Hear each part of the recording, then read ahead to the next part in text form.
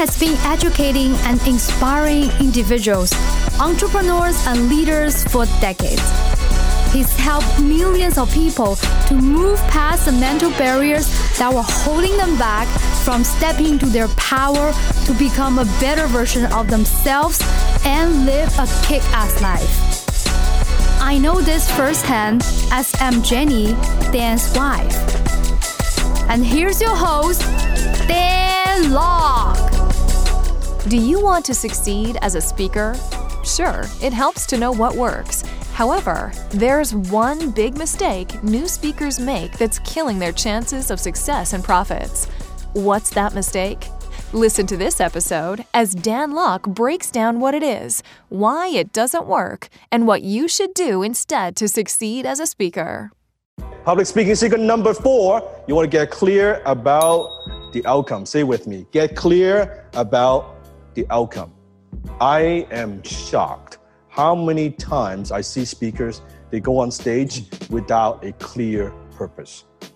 I don't know why they're there, and I'm not even sure they know why they're there. What's the outcome that you want?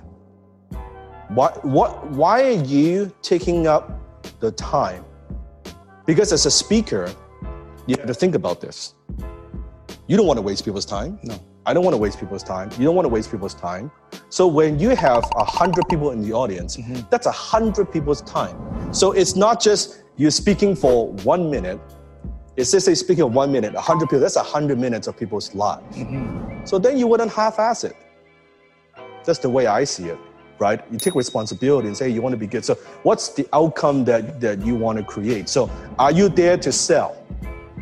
If you're there to actually get a sale to close some kind of deal, are you there to sell? Well, don't lose sight of that. You're not there to get applause. You're not there to show the world how smart you are. You're there to get a sale, to get a contract, to get an agreement, right? Then you sell. Are you there to entertain? If you're there to entertain, then you just entertain. Have a good time. Make sure that people have a good time. You have a good time, right? Are you there to inform? Maybe it's in a corporate setting that to inform, you want to inform your prospect or your client about certain thing, a certain issue or a trend that's coming up. By the end of the presentation, do they understand what that thing is and what do they need to do, right? Or there's some kind of steps they need to take. So are you there to inform? Or are you there to motivate and inspire? Meaning that how do you want them to feel after your presentation? Do they feel inspired and can't wait to take action? Kind of like Tony Robbins?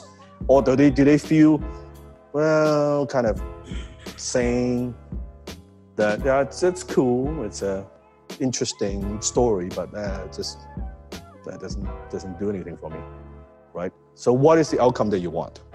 Does this make sense? Get clear about your outcome. And also means, another way you look at it is, in order to get clear about your outcome, doing your homework ahead of time. Who are you speaking to? Do you know who you're speaking to? Who is in the audience? Are you speaking to a group of entrepreneurs? Are you speaking to a group of just friends, right? Are you speaking to a group of kids? You need to know who is your audience. And again, what's the outcome that you want to create? Very, very critical. Sometimes I see speakers where, I've seen this before, this is the worst. Let's say there are a number of speakers. The first speaker present, he told some kind of jokes. Second speaker came up, Told the same joke? same joke. Oh man, that is so bad. That is the worst. And then the second speaker wonder, how come nobody laughed? It usually works, but how come nobody laughed? Because of that. Now, if you're smart, you should be kind of paying attention to the first speaker, just whoever's speaking before you, what is going on. Then you know, okay, maybe then you can still change and not use that joke and use something else, right? Can you sell and inspire at the same time? Okay, some are so for you would not be able to sell without inspiring them. In fact, when it comes to closing, you are inspiring your audience to take a new action. So you will not be very effective at selling from stage if you're not inspiring others, right? So a little bit of both. And when you're presenting, depends on the time that you get, less is more. Less is more. So if you've got an 8-minute, 10-minute time frame, right? So make sure you don't try to cram too much in. If you only got like 10 minutes, just focus on one point. If you've got like 30 minutes, maybe 2-3 points. Don't try to jam like 30 points or 10 points in like a 30-minute time frame. Less is more, right? It's not just say, hey, you say this, you say this, you say this, and then the audience gets overwhelmed. Yes. Guess what? When they're overwhelmed, they don't take action, they are confused, and they tune out. Yep. So just give them enough, but not too much. The reason you want to give them too much, again, is focusing on what? Yourself. Because you want to sound intelligent, you want to sound like you know what you're talking about, you want to sound like you've done your homework, so let me overwhelm you. A perfect example, think back the professor you had when you were in college. He doesn't give a fuck, right? He was just spouting out numbers. Just overwhelm you. He doesn't care if you understand, he doesn't care, he just wants to get through all that stuff. Yeah. Go through all that chapter because that's what he's supposed to do. But that's not a good teacher. A good teacher would be like, hey, slow down. I want to make sure that you get what I'm talking about. That's the difference, right? Remember that college professor? Yeah, that's a perfect example. Try to cram too much in one session and in one speech.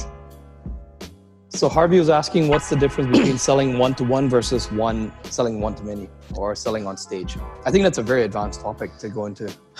It's such an advanced. I'll give you a short answer. Okay, it's first of all, it's a completely different skill. Selling one-on-one, you're doing only maybe 20. You're doing 20% of the talking. Your prospect on the phone or one-on-one is doing 80%. You're asking questions to lead them to a sale. On stage, you don't have that luxury because you cannot get feedback from people one-on-one. Thank you. From one-on-one like this, you just can't. So, completely different skill set.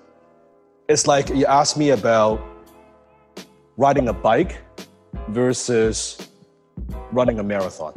Like they're like both kind of get you somewhere, but they're two completely different skill sets. Same thing with copywriting.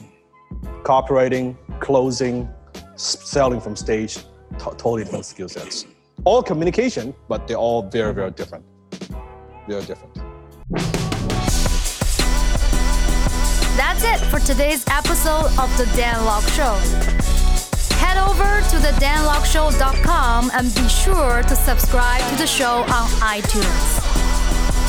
You are guaranteed to expand your thinking, your network, and your network. So be sure to subscribe to the show today. Dan also has a gift for you.